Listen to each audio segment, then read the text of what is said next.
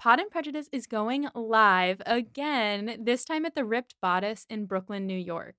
This is going to be part of a festival celebrating fanfic, fandom, and forbidden pleasure, a romance festival being put on by Fish Market Theater Company. Some genres are relegated to quote unquote non literary status, living as guilty pleasures, frivolous, and derivative. And of course, across the board, most of these works are written by women. So this year, we are shamelessly toasting lady literature, fan fiction, smut, and everything in between with play readings, podcast shows, and a bunch of other surprises. So join us March 7th to 10th for all sorts of fun things. And you can head on over to romfest2024.my.canva.site. That's romfest, ROMFEST 2024.my.canva.site to see everything that's happening that weekend and buy tickets to all of the events as well as our live show. Plus, we heard you. A lot of you asked for the show to be live streamed, and we are going to be live streaming the show for $12. So head on over to the link in our show notes and get those tickets, either live stream or in person. But if you're going to come in person, get your tickets early because we only have a limited number of seats. And we can't wait to see you there. And now enjoy this week's episode covering the first half of the 1996 Emma starring Kate Beckinsale with our guest Vanessa Zoltan. This is Becca. This is Molly. We're here to talk about Jane Austen. We are here specifically to talk about Emma! 1996, starring Kate Beckinsale, the second movie to come out in 1996, based on this book. Yes, and film in quotation marks here. Listeners, if you're new here, I, Becca, have read many Jane Austen novels over the course of my life and watched many adaptations. And I, Molly, am doing that for the first time through this podcast. If you want to hear Molly read through Pride and Prejudice or Sense and Sensibility for the first time, you can listen to seasons 1 and 2 of this podcast, respectively, but that is not what we're doing here today. No, today we are talking about Emma 1996. We are joined today... Emma 1996, Kate Beckinsale. Kate Beckinsale, sorry. Not Gwen. Not Gwen. Not Gwyneth. And we are also not joined by Kate Beckinsale. We are joined by Vanessa Zoltan from Not Sorry Productions, from Hot and Bothered, from Harry Potter and the Sacred Text. Hello, welcome. Thank you so much for having me back, guys. I love chatting with you all. We're so excited to have you back to Yes. talk about this made-for-TV movie. I'm sorry that I jumped in even before I was introduced, but it's just wild to me. The 90s were so Jane Austen film adaptation obsessed, and it is fascinating that there were 2 Emma adaptations in 1996. It's really interesting. And if you even reach a year or two before or after, I don't remember exactly when, but Clueless is also an Emma adaptation, Yes. and it's the same time period. It's a renaissance. It's also on the heels of Emma Thompson's Sense and Sensibility, Yeah. Colin Firth Pride and Prejudice. Yeah. This was the era where everyone was like, we just want to watch Jane Austen come to life either on the BBC or on our movie screens in cinema. And Andrew Davies is doing a lot of God's work here. Yeah, he's doing the most. I think it's interesting that Clueless came out before these. It came out in 1995, right? The year of me being born. That's how I remember that. And I think of this movie and the Gwyneth Paltrow movie as being kind of older films, but they are riding on the coattails of Clueless. They are trying to catch whatever Clueless captured so well, and in my opinion, not doing a great job of it. Well, before we get into the movie, I will just say really quickly, I actually remember the marketing campaign around the Gwyneth Paltrow movie being, if you liked Clueless, you'll love Emma. And so they were really trying to gun for that Clueless audience and be like, look, it's Clueless, but with empire waist dresses. Wait. Before we go any further, I haven't talked about this on the podcast yet because it was a secret at the time, and it's not now because it is opening in London. But KT Tunstall has written the music for Clueless the Musical by Amy Heckerling. Amy Heckerling wrote the book. And I was at Girls Just Want a Weekend where I got my 3-week-long COVID. And KT Tunstall gets up on the stage and she's like, so I've written a musical. And do you all want to hear the song Clueless from Clueless? And it was my birthday. I lost my mind. Can't believe she wrote you that for your birthday. I know. I was like, this is a personal gift for me. Yeah. And it is amazing. And I need to get to London to see it. But I really do believe that it's going to come to Broadway. So I feel hopeful. But yeah, I just had to talk about that. It's going to be amazing. Yeah. Wild that it's opening in England. Yes. Well, I mean, I think That's true. I think because KT Tunstall is Scottish. Yeah. No. It's just always so funny what British things open here in America. It's just interesting. Yeah. I'm from Los Angeles, so I obviously think it should open in the San Fernando Valley where I'm from. Yes.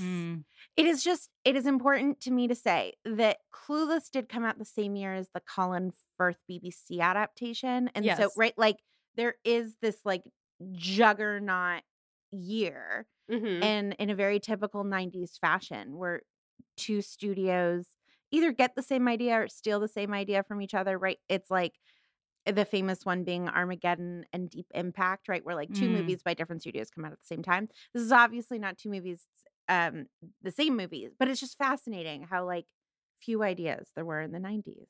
Absolutely. And I think there must have just been a real hunger in the air for this kind of content. Yeah. And here we are all these years later, still talking about this sort of little golden era of Austen content creation. It's interesting to think what must have been going on in feminism at the time that we wanted this sort of like twee, intelligent manic pixie dream girl. You know, like there's something interesting that's Mhm. going on culturally that this is what we were craving. But God bless, and I'm so glad we all were because I am still craving it 30 years later. Exactly. Like a few years of just like lot of production of just what has been comfort watching for the last few decades for many, many people. Yeah, millions, I think it is safe to say. Yeah. So, Vanessa, let's take a little step back from Jane Austen for a second to talk about you. Why don't you tell our listeners a little bit about your plethora of work in the podcasting community? So I am the co-host of 3 podcasts. One is called Harry Potter and the Sacred Text, where we treat the Harry Potter books as sacred. One is called The Real Question. I'm trained as a chaplain, as an atheist chaplain. So I talk to people and do sort of chaplaincy sessions on the theme of whether or not they should quit things. But most relevantly, in my like baby is Hot and Bothered, where we talk about romance novels. And so last season we talked about Pride and Prejudice in depth for a year and a half, and it was incredible. And we are launching our new season Valentine's Day, and that will be about rom-coms. And we're spending the first 10 episodes closely analyzing the 2003 classic How to Lose a Guy in 10 Days. Oh my God. And just learning about how films are constructed and what a wild movie that is. It is a wild movie, one that I profoundly enjoy watching no matter what, every time. It's like you find it on TNT and you can't help but watch the whole thing and yet like feel like you need a shower after. It's really interesting. That is precisely correct. I cannot wait to listen to your coverage. It's candy corn, right? Like you can't Mm. help but keep eating it. And then afterwards you're like, why does my stomach hurt? Because of Matthew McConaughey's behavior through the entire movie. Yes. Anyway, going back to Pride and Prejudice and our girl Jane Austen, Yes. we have our returning guest questions, and they have a little tweak this time. Ooh. So, first question is, what is your current relationship to Jane Austen? How is she feeling to you like today? So I have recently reread all 6 novels and Lady Susan, like in the last year and a half. So she and I are really in the throes of a love affair. I am passionately feeling inadequate in the face of her genius. I am 41, the age she was when she passed away. And I'm like, do you know what I didn't do? Reinvent the narrative voice. I have not done that in my 41 years on Earth. And I just, the novels in conversation with each other really just like blow my mind. And I could go on and on about it forever. So I would say that I'm in the worship phase of my relationship with Jane Austen. And we're doing a Northanger Abbey pilgrimage. That is how obsessed I currently am. We are going to Bath in August to treat Northanger Abbey as sacred for a week because, man, I flippin' love Northanger Abbey, man. It is like a Me Too novel. And Henry Tilney is definitely the best Austen hero. He is Lizzie Bennet in pants. And it is such a good book, and I think it's underappreciated. So yeah, I'm like deep in my reverence. So you caught me at a great Austen moment in my life. Amazing. Oh, this is so fantastic. First of all, holding yourself to the Austen standard by 41 is quite I hard for don't. I yourself. don't. I don't. It's like arrogant to even compare myself. Being her age, I remember feeling this at 38 when I was the age that Charlotte Bronte died. I was just like, I feel young, I do. I feel like I have a lot of my life ahead of me, and just thinking about these like geniuses who we lost so young, just sort of, it's weird. It's just weird to be that age. Yeah. I'm so sorry. This is a side tangent, but I relate to this from like I've been on a new music kick, and I've always been like a sad girl music kind of person. Sure. And I've been getting back into my sad girl feelings and listening to a lot of sad girl music, but all the songs are like, and I'm 22. And I'm like, you're a brilliant poet and you're 22. But I'm also like, I feel so old because at this point in time, I'm like, yeah, I remember being 22 and feeling things that intensely. And now I'm 30 and I still feel things quite a bit. Like I'm still a young person and like We all have feel all these. things Yeah. that deeply. Yeah. I mean, I don't really, I mean, I peripherally watch The Bachelor because my girlfriend watches The Bachelor, so I'll be in there watching while she watches. And everyone on the show is now younger than me and being like, I must find my life partner now. And everything is so intense. And I'm like, I remember watching this as a kid and being like, these people are totally ready to get married. Yeah. And now I'm 29 and I'm like, what do you mean you need to settle down and buy a house? Fascinating. The Bachelor is Jane Austen, right? Yeah. It's like they are washed up like Charlotte Lucas at 27. Mhm. Yeah. Like it is the Austen age. It's like 19, gotta get shit going. Right. It's wild. I hadn't thought of that the standards of Jane Austen's period actually still apply on the set of The Bachelor. Mhm. Yes.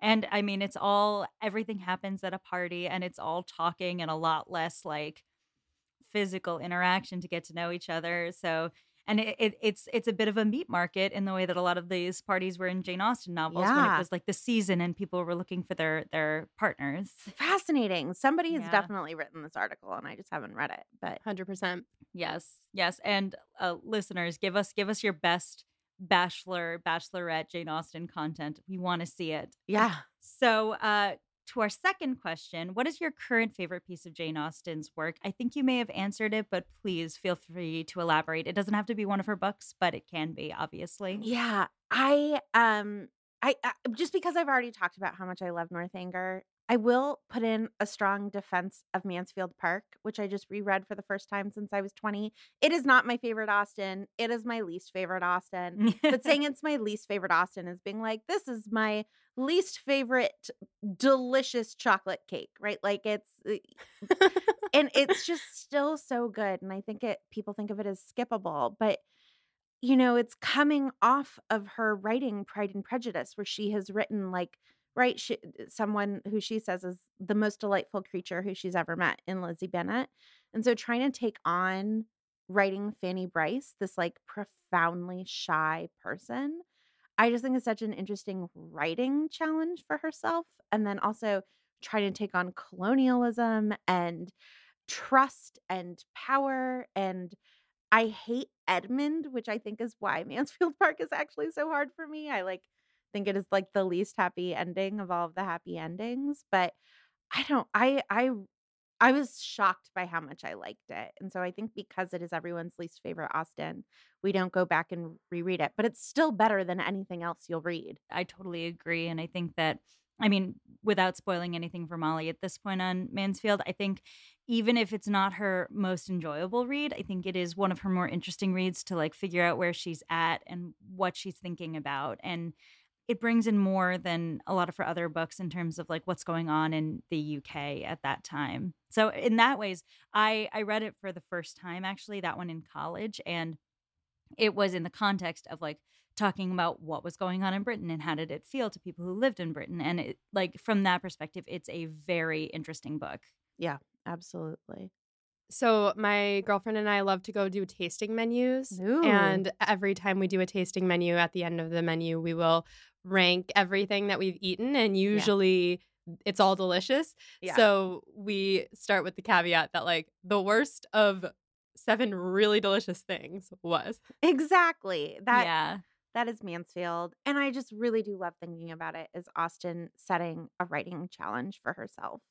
And the other thing that's so great about Mansfield Park is that it's the closest that Austen comes to being a character because the narrative voice is so strong and really is a character in Mansfield. And because Fanny is so silent of a character. And so you do feel like you're spending time with Jane Austen. Although we shouldn't say that because obviously it's always a narrative voice and she's so brilliant. But anyway, it's not my favorite, but I want to put in a hard plug for Mansfield Park, everyone. Incredible. I love that.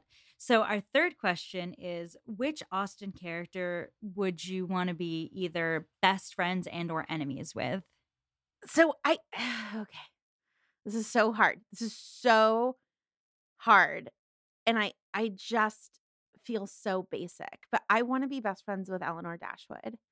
She is just kind and responsible and she can keep a secret and she loves very deeply without being like a big hugger.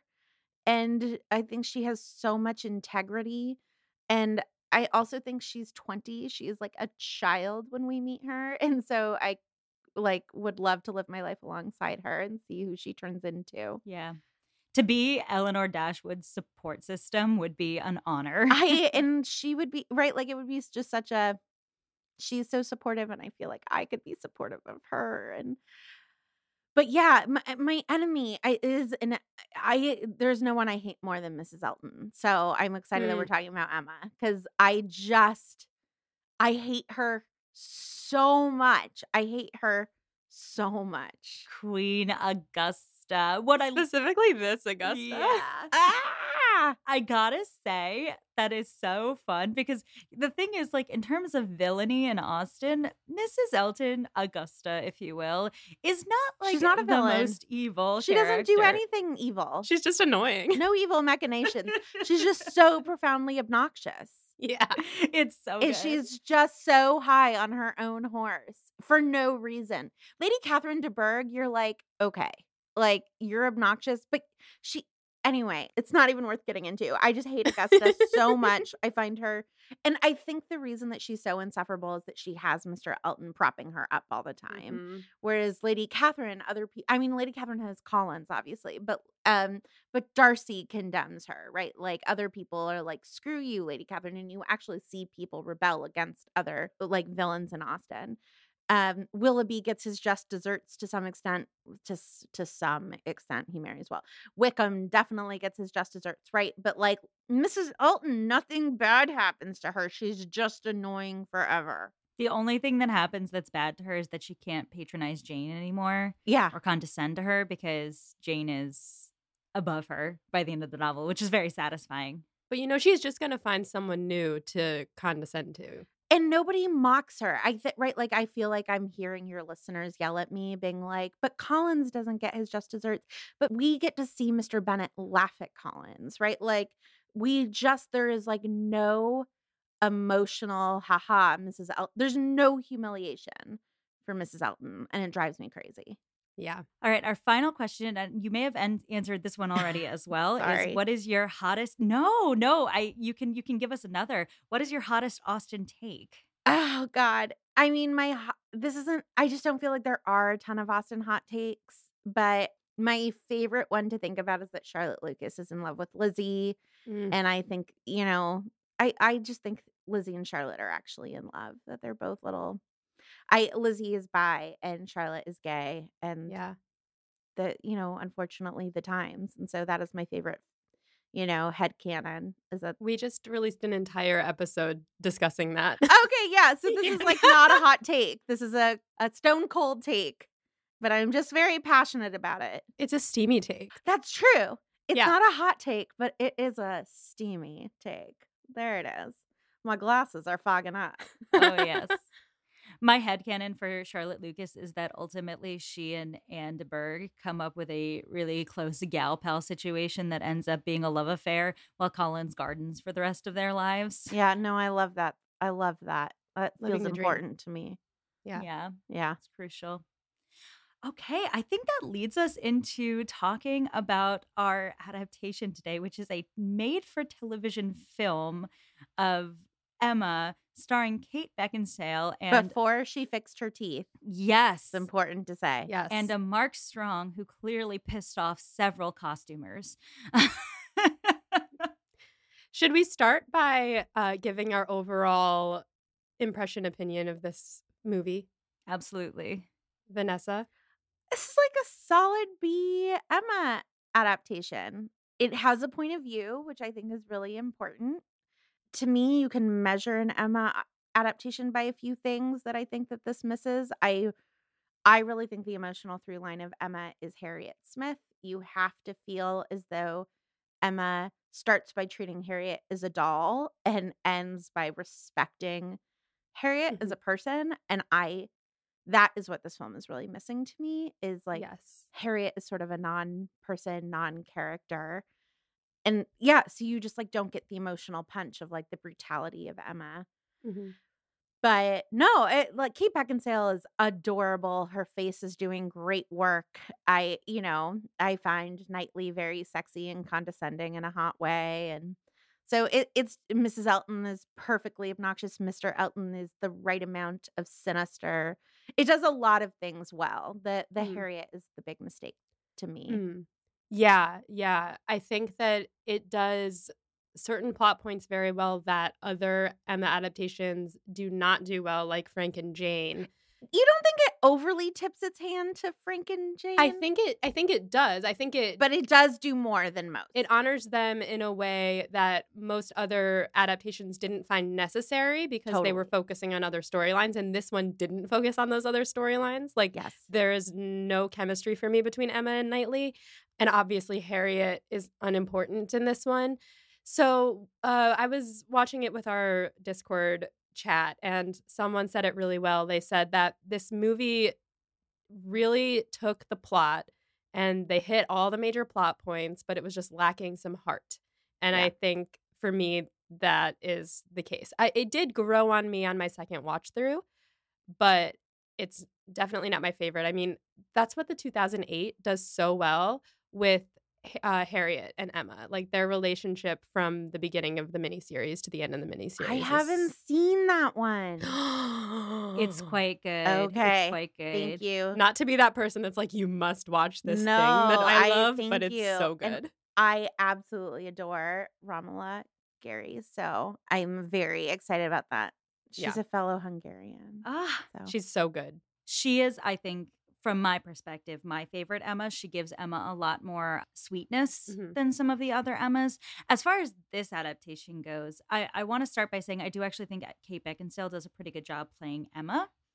I like her performance. I think it's fun and sort of girlish, if that makes sense. yep. I think what this adaptation does right, I enjoyed. I think I agree that I think Harriet was lacking, and that's a huge issue. I think Knightley was lacking. That's a huge issue. I really enjoyed certain aspects. It's a little unhinged. I wish it were a miniseries because I think it would have had room to breathe a little better. Because I was sort of thrown by all the ways it was cut so quickly and then simultaneously a little boring. Yeah. But the things that were chosen to focus on were weird. One thing I did like, and I think this goes to the Frank and Jane plot, which I thought was quite good. And I think it also goes to some of the framing of the story is it is the first Emma adaptation that I've watched that doesn't have as much interest in showing the story from Emma's perspective. Like, we are getting the story of Emma, but we're catching the things that she doesn't catch. There's a lot of focus on the servants. There's a lot of focus on Yes. the social cues she's missing. We see immediately what happens to Miss Bates after Box Hill. So the story is not as interested in giving us the same like whiplash that Emma's getting throughout the story because it's showing us the entire time that Emma's ignorant. Yeah. Andrea Davies really is focused on the class stuff of it all. in ways that I find interesting and then in ways that I find difficult. But we can talk about that when it comes up. Great. Agreed. But overall, I think I would put this one at, I think, a B minus ish as well. I think the F parts of it are evened out by some A parts of it. And then the other thing I will say about this is I thought I hadn't seen this adaptation before, and I straight up have. You just blocked it out of your memory. So it's actually really funny because I think I've seen this maybe once. I'd seen the Gwyneth Paltrow a few times, and I don't particularly care for that adaptation. But when I was watching it again this rewatch, I was like, there's things I remember happening in this movie that didn't happen. And when they happened in this one, I was like, oh my God, I've seen this. Like, there's a moment where Kate Beckinsale just goes, "You are wrong, Mr. Knightley. You are wrong, and you shall see it." And I was like, that I remembered. The pianoforte being like risen through the air to be put in the Bates apartment is like a core moment in my memory from like childhood. That's so interesting. I must have seen this once or twice when I was a little kid and just forgotten it, but I did not remember most of it. I also remembered definitely the look of the guy who played Frank Churchill because he's very distinct looking, and I was like, oh, I know that Frank. So overall, it's just wild and it tells you everything you need to know about the movie that I conflated it entirely with Gwyneth Paltrow and did not remember that I'd seen it. Hello, it's Molly from the future hopping in to tell you about a new season of one of my absolute favorite podcasts. Hot and Bothered, hosted by returning Pod and Prejudice guest Vanessa Zoltan, is a podcast that treats romance as sacred. You've probably all already heard of this podcast because in their 4th season, they covered Pride and Prejudice. And now, Hot and Bothered is back with a season that is all about romantic films. The first 10 episodes of this new season follow Vanessa as she learns how to critically watch movies by looking closely at the classic 2003 rom-com How to Lose a Guy in 10 Days. After 10 episodes, Vanessa will be joined by her co-host Hannah McGregor, a media studies scholar, author, and podcaster, and together they'll look at romantic films from Casablanca to Love and Basketball to When Harry Met Sally.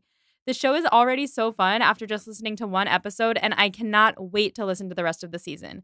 So subscribe to Hot and Bothered wherever you get your podcasts to jump into this new season that's all about romantic films, or to enjoy their previous seasons about Pride and Prejudice, Jane Eyre, and a personal favorite, Twilight. Again, that's Hot and Bothered, and it can be found wherever you get your podcasts. Also, this August, Vanessa is leading a pilgrimage to Bath for a 5-day trip dedicated to Northanger Abbey. Now, I don't know anything about Northanger Abbey, but even I want to go on this trip. Together, you and 20 other Austinites are delving into the story of Catherine Morland while immersed in a gorgeous city that features heavily in Austen's life and writing, as you know. So if you enjoy contemplative hikes, immersion in a new city, time away from your regular life, and the chance to talk about Austen with fans from all over the world, which I know all of you do, then this trip is for you. So check out Common Ground Pilgrimages at readingandwalkingwith.com. To claim your spot on the Northanger Abbey trip, head to readingandwalkingwith.com/Northanger-Abbey-2024. And now back to this episode. So let's start talking about it. We start out with the chicken thieves, which I am very glad made their way into this movie, not once, but twice. It's so weird because, well, and I'm sure we'll talk about this more later, but Andrew Davies does a really good job of showing the hypocrisy of the upper class because, right, like there are these scenes where like they're picnicking and doing quote unquote natural things, but the servants are actually doing all of the work and they're right there. And so they show the hypocrisy of the rich, but they also make all poor people seem like thieves. Yeah, because the only introduction we get to any poor people in this, aside from the Bateses who have fallen from grace, are the chicken thieves and the Roma people who attack Harriet. Exactly. Oh, yeah. And so I'm just like, why are all like, this should be an indictment of Hertfordshire that like you have such class stratospheres that like people are hungry. But instead it's like all poor people are dirty and thieves. And it's a weird way to start and end the movie. Yeah.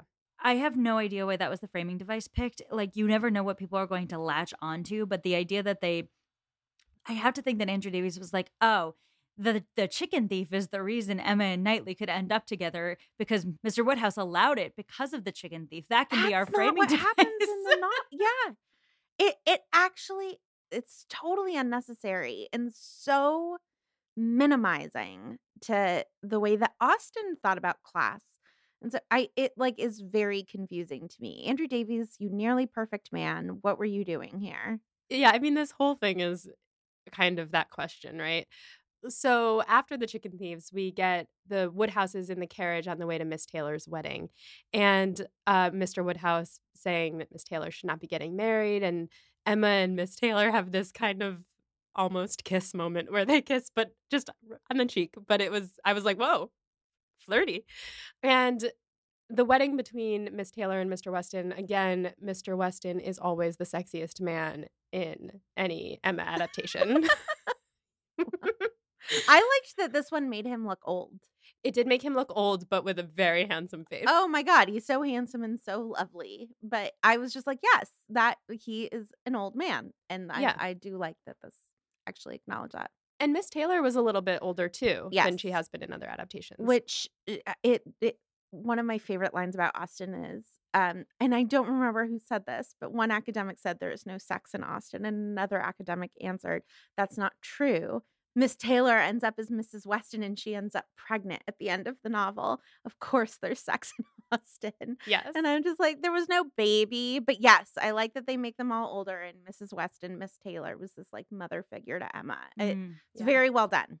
That's a good point for us to note for our live show in March, because we're going to be discussing sex and steaminess in Austen and where it's implied and And where it is absolutely not. It's definitely implied between Mrs. and Mr. Weston. mhm. There's a baby. Yeah. Not to mention the Palmers and all that bickering that happens in Sense and Sensibility. John and Isabella have like 12 kids. John and Isabella get it on all the time. All the time. They are definitely one of the sexier couples. Yes.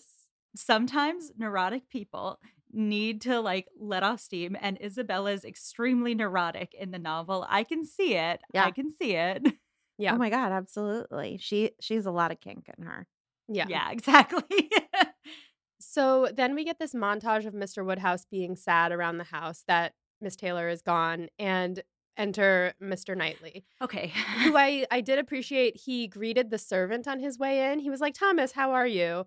And he's the only person who ever acknowledges any servants. Yes. So Mr. Knightley, Becca visibly sighed when I said he entered, and not in a good way.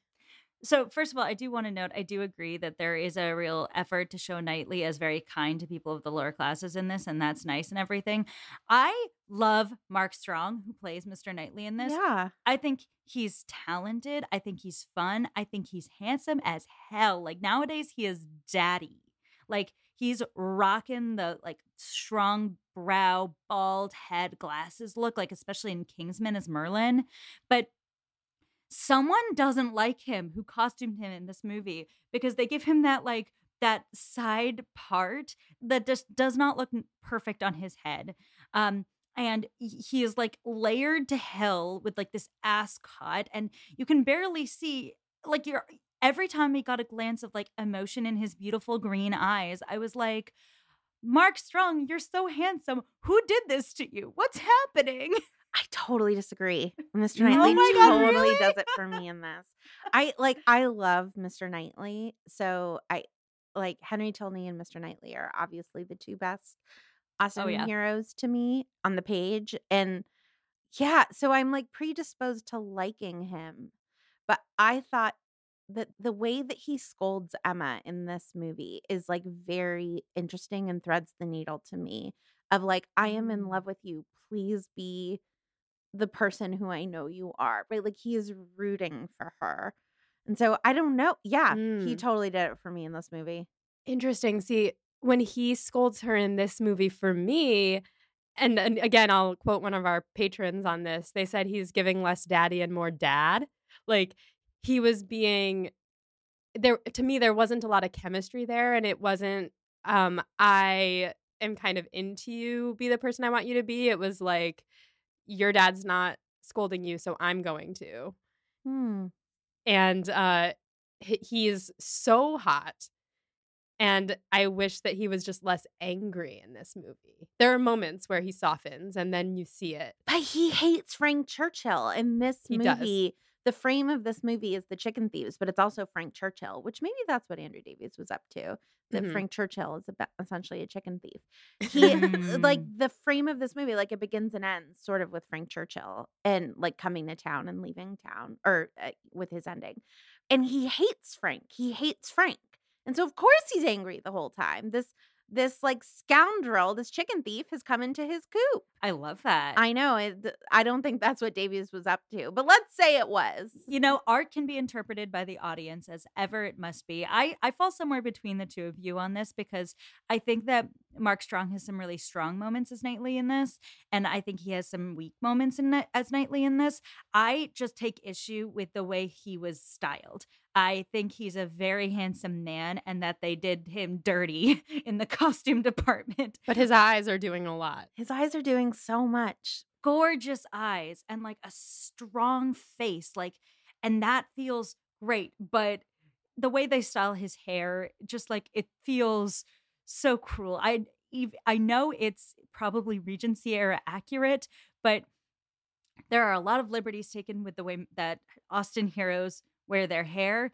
And I also, Vanessa, agree. Mr. Knightley is one of Jane Austen's most crushable men. The pinnacle. For sure. Yeah. Absolutely. But I'm like, why would they do this? Especially because Frank Churchill is like really pretty boy in this one. But that's why you have to do it, because Mr. Knightley is jealous of Frank Churchill. True. I know. And I'm partial to, and we'll have to get you into the 2009 BBC miniseries. I can't wait. But Johnny Lee Miller plays Knightley, and he's got the short hair, and it's just like, it's so like straightforward, no nonsense. He looks great. And I'm like, I know it's probably not period accurate, but I'm fine with that. I'm hesitant to call anything period accurate or not period accurate because we're always wrong. Our listeners always email us and they're like, wait a minute, this movie's actually the most period accurate and this one's not. Oh, we got absolutely creamed for saying the Emma 2020 costumes took liberties. They were like, actually, those are vintage pieces from Regency era. Well, So good for them. Good for them. yeah. Yeah. So Emma starts hatching a plan to marry off Mr. Elton, and she's in church and her eyes land upon Harriet because the light is streaming in on this angelic figure. And we kind of hear Harriet's background from Mrs. Goddard, where they're talking and watching Harriet with the young girls. And we see Harriet talking to Robert Martin. And I have a fun fact about Robert Martin. I know exactly what your Ooh. fun fact is, and it's so cool. This is so good. Now, in the 2020 Emma, the Robert Martin is in sex education. Yes. This Robert Martin is also in sex education as that Robert Martin's dad. Oh my God. So I am obsessed with the casting of I like want to call my husband over because we watch Sex Education and we're like, these two men are actually related. These two men are actually related, and they're not. I cannot wait to tell him this, guys. They're like related in such an An important way, more important than biology. yes. Yeah, he's Adam's dad in sex education. This It's is really incredible. And then Adam plays this is a thing. Thank you. I just can't thank you enough for this information. good. Yes. Yeah, I will remember it on my deathbed. Seriously. Yeah. Because they look the same too. Like this one's just a blonde version of that one. Yeah. Oh. No, they are perfectly cast on set. Okay, I'm sorry. I'm going to stop. You've blown my mind and I'm so happy. Quite honestly, I'm sad because I know that the reason Molly knows this is that Mel pointed it out. Her girlfriend No. One of our listeners pointed it out and I pointed it Oh. out to Mel and she was shocked. Okay, well, I was going to say, I hoped you had come to that conclusion on your own like I did. But I don't watch But that show. I know, but we'll get there. It'll be fun. I will. I'll watch it just for them. They are fantastic in it. And their relationship has the most interesting arc over the seasons. I 100% agree. It's like they are one of the highlights of that show. Robert Martin and Robert Martin have a very interesting relationship in Sex Education. Yeah. So we get a scene of tea at Hartfield with Harriet, the Bateses, Mr. Perry. And there's a conversation about Knightley giving all of his eggs to the Bateses, which is a conversation that happens in the book later on with apples. Yeah. And I thought it was foreshadowing. And then the apple conversation never happened. But eggs, it's interesting. I'm actually thinking Andrew Davies did this like Frank Churchill chicken thief thing on purpose because Knightley gives eggs, whereas Frank Churchill takes like them. metaphorically steals chickens, right? You Wow. guys, I really think we've cracked a code on this. We've cracked an egg egg. open, and yes. So Emma is telling Harriet that she couldn't care less about the Martins, and Harriet should be careful who she befriends. And this has very much the energy of, I think I can tell the wrong sort for myself, thanks. But Harriet doesn't say that, of course, because it's Harriet Smith. I will say one of the big framing devices that varies with this adaptation and is, I think, a very bad choice is that usually you get Harriet Smith as an introduction after Emma's feeling lonely with the loss of Miss Taylor. Yep. Here, it's because she's come off the triumph of setting up Mr. and Mrs. Weston and is looking to set up Mr. Elton and sees Harriet as a viable option for that specific goal.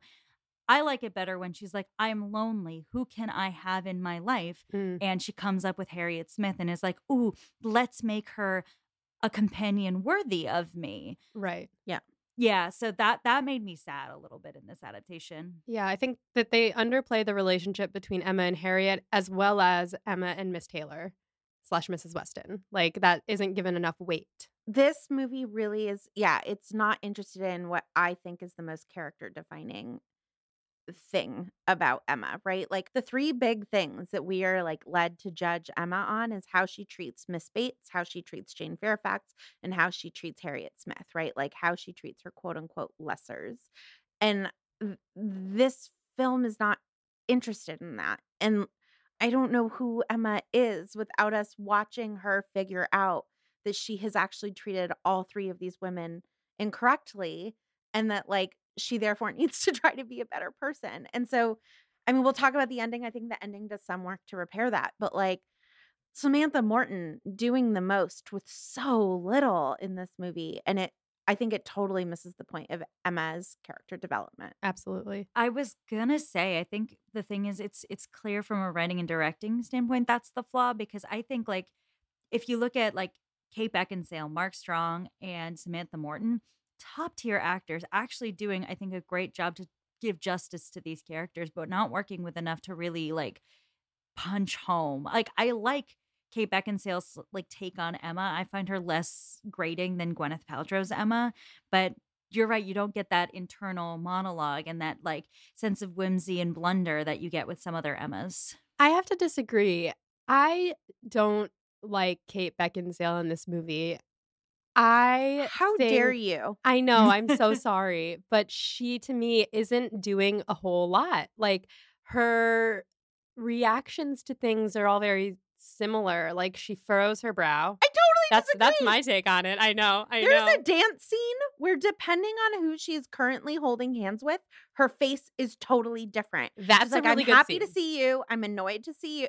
Her face is doing the most. It's subtle, which is impressive. I think Kate Beckinsale is fantastic in this. I am hot off of watching her in Love and Friendship, where she is perfect as Lady Susan. So I think I am like positively predisposed to liking Kate Beckinsale in Austen adaptations. But I think she is like 12 in this movie and is her forehead. There's like never been anything you could like flip a quarter on her forehead in this movie. And I think she's fantastic in it. I really do. I think Emma is poorly written as a character in this. Yes. But I think that she is doing the most with very little. I think I'm probably biased coming off of the 2008 Emma. And that's... And we can, reasonable people can disagree about where the fault lies. Absolutely. Absolutely. I agree. I think that we have been blessed in like the last like decade, 15 years with like really, really excellent performances of Emma. I think Anya Taylor-Joy is also very good as Emma. Totally. But I do think that Kate Beckinsale was bringing something fun and cool to the role. So reasonable minds disagree. The only Emma I really take issue with is Gwyneth. I really don't like Gwyneth's performance. I haven't rewatched that in so long. I need to. I was delighted by it when I saw it at the time. Yeah, I liked it. It's not my favorite, but it's a perfectly serviceable adaptation of Emma, in my opinion. I wouldn't watch it again, but I also wouldn't watch this one again. I would just watch the 2008 over and over again and then sprinkle in the 2020 there at some points. So 2009, by the way. It's 2009? Wow, it's 2008 in England and 2009 in the US. You're both right. I have the Wikipedia article up. Oh my God, thank God. I was like, I've been saying this for about half an hour. No. You're both right. Phew. Okay. So Elton brings Harriet some apple tart, and Emma has a slow motion vision of them at their wedding. And they both turn and stare directly into the camera, thanking Emma profusely for matching them up. And Emma's like, stranger things have happened. So this to me is like the hardest part of any Austen adaptation is how are you going to get across the narrative voice? And my complaint about this, Emma, is that it does it in too many different ways. It does it through Emma's dreams. Emma has these like declarations sometimes. Oh no, poor Harriet. And then in this moment she has this like fantasy, and it needs to like pick a device for that. The Felicity Jones Northanger Abbey, which I think is a fantastic adaptation, like it's just Felicity Jones has these daydreams, and like that's it. Like they're half daydreams, half dreams. But like I understand that it is so hard because Austen's narrative voice with the free and direct discourse is a character in all of the novels, and you need to figure out how to represent it. But I do not think that this movie does that well at all. Agreed. This was the moment when my fiance turned to me and went, "Did David Lynch do this?" Yeah, no, it's weird. It's not well done. Yeah. That was also my problem with the Gwyneth Emma, is that it was just, there was no consistency with how they were transitioning from scene to scene, how she was determining how she felt. Interesting. Yeah. So Emma and Harriet are now walking in the woods, and Emma tells Harriet that she plans never to marry. She's never going to fall in love. And at this moment, they see Robert Martin. And Emma snubs him, as she does. She's like, I'll wait for you. And she walks past him without saying hello. But they don't give her the best line about Robert Martin, which is he's just as much above my notice as he is beneath my notice. It's Right. such a perfect line. Why not give that? Like Austen did that for you, Davies. Yeah. There's a lot of things that Austen did that they were like, meh. I know. I think I can write it better. What are you doing? I will say I am happy, and we'll get to this, but I am happy they did not mess with If I Loved You Less. I might be able to talk about Well, it more. you can't. We would have to. Obviously, it's not in the Gwyneth version. I know Yeah. this. Even though I haven't seen the Gwyneth version in forever, I feel like that is just in the ether. I know that. Yeah. But yes, Andrew Davies, not a monster. Yes. So Emma tells Harriet that she should think of real gentlemen and starts to plant the idea of Mr. Elton. She's like, think of Mr. Elton. And as they walk away, it dawns on me that they're wearing the same outfit. They're wearing like this green dress with the lacy collar thing coming out of it. And I think that most Emma adaptations sort of start doing that closer towards the end, with Emma and Harriet wearing similar outfits, but it starts out with them wearing similar outfits in this one, which I thought was interesting. Then we get Emma taking Harriet's likeness, and this is the only adaptation where Harriet is not posed in some ridiculous Greek statue holding a vase thing. She's just sitting reading a book, which I think is lovely. And Emma's drawings look like the Pixar Animation Studios drawings. Like, she's drawing a Disney princess, and it is very out of keeping with like what I imagine Regency era drawings to look like. Like, they just don't look like what I've seen. I mean, people draw however they draw always, but this looks like a Disney princess. I mean, it's interesting in a film what you're going to try to show with the drawing, right? Because you want to simultaneously show Emma's lack of skill, right? You want to show that Emma had the best teachers, but no determination, right? And no will to practice. Mhm. And so she is technically sound, but not inspired. But she also has an agenda, which is to make Harriet look as good as possible for Mr. Elton. And so this is a prop that has like a lot of responsibility in it. Yeah, that's true. And when Mrs. Weston and Mr. Knightley see it, they are both like giving her shit for it. Mrs. Weston is like, doesn't really look like her eyebrows. And Mr. Knightley famously says, you've made her too tall. And Mr. Elton is just loving it. And as he's gassing Emma up, there's this moment where Mrs. Weston and Mr. Knightley like look at each other, like they're noticing what's happening here. And Emma is just not at all noticing. I think the Elton, we've talked about before how Elton's like obvious and loving Emma, but I think in this one there's so many determined choices to make us know that everybody else sees that Elton wants Emma. And so you really are not living in the same world as Emma where she thinks, oh, he and Harriet are a good match. You are seeing that he wants Emma immediately. Yes. And it also, I love whenever a film matches up Mr. Knightley and Mrs. Weston because it speaks to the creepiness that Mr. Knightley is a father figure to Emma because Mrs. Weston is obviously a mother figure. Mr. Woodhouse is useless as a father. He's actually a child. And so anytime it can be pointed out that Emma's actual parents are Mr. Knightley and Mrs. Weston, I think it's apt. The way that this movie, we'll get there. Yeah. But there's a lot. But this is the first sign of it, right? This is the Yes, first, the two absolutely. of them bent heads. Yes. Yes. So as Elton rides off to London, Harriet comes running up with her proposal from Robert Martin. I wanted to give a quick shout out to Emma's very cool sleeves in this scene. They're like cross-hatch cap sleeve situation that I love. And Harriet looks absolutely devastated when Emma implies that she should say no to the proposal.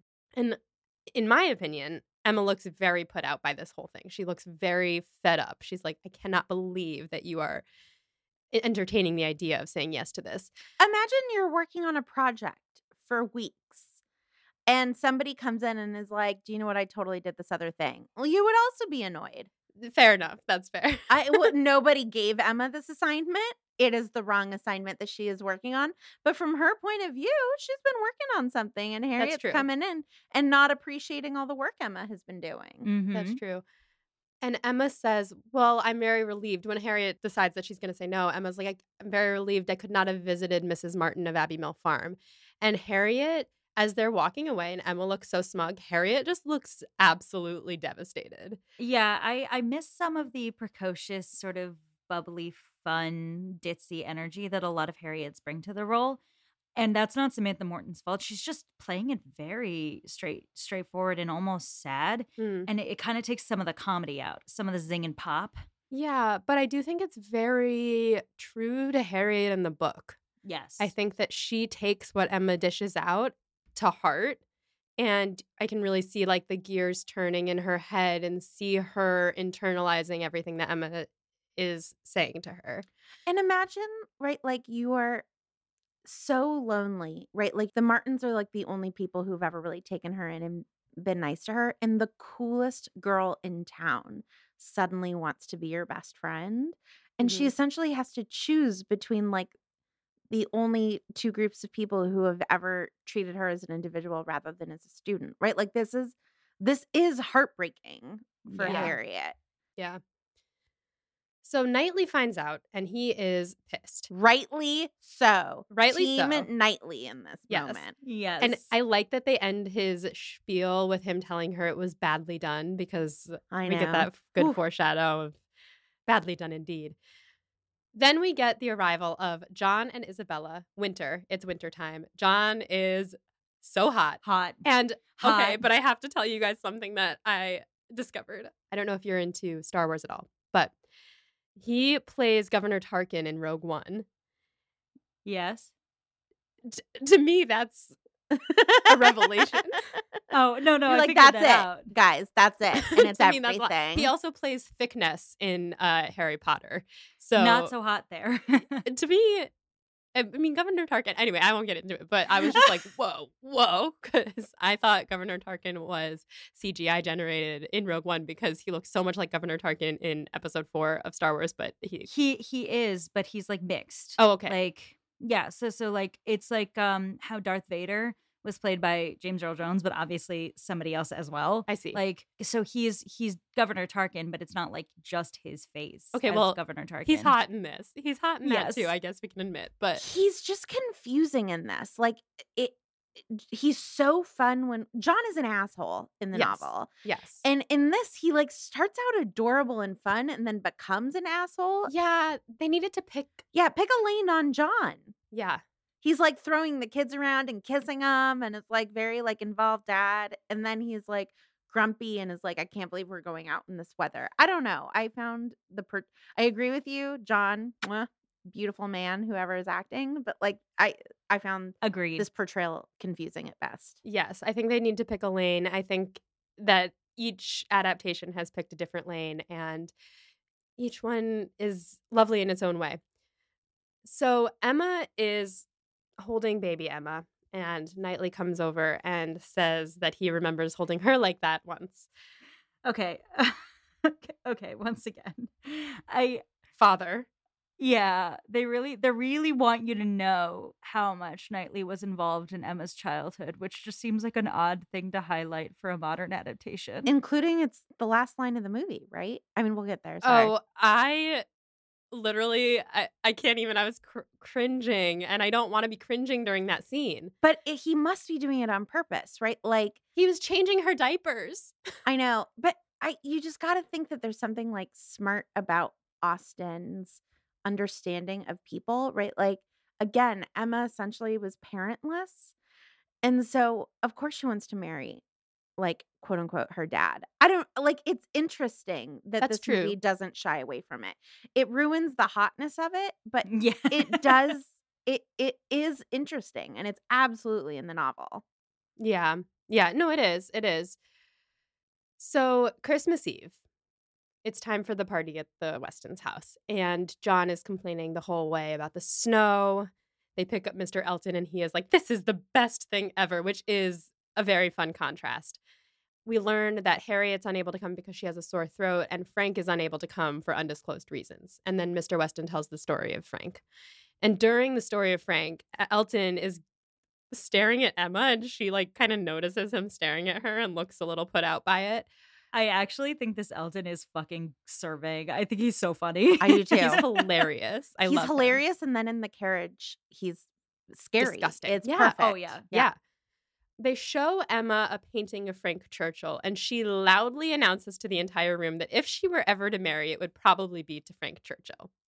And Knightley is salty immediately. He's like, well, if he wanted to come, he would come. And they start arguing about him. But then the Frank Churchill portraits comes to life Yes. like a Harry Potter character and Oh, like it sure winks does. at Emma. And again, I'm just like, pick a lane on this shit, guys. You Right. can't have it all. He like comes out, kisses her hand. Yeah. It's just very odd. It's like the whole scene is geared to show us that Emma's kind of into Frank Churchill, including the line where Knightley says the line to Mrs. Weston. I gonna butcher the quote, but it's like, I would like to see her out of love and unsure in love and unsure of its return. Like Yeah.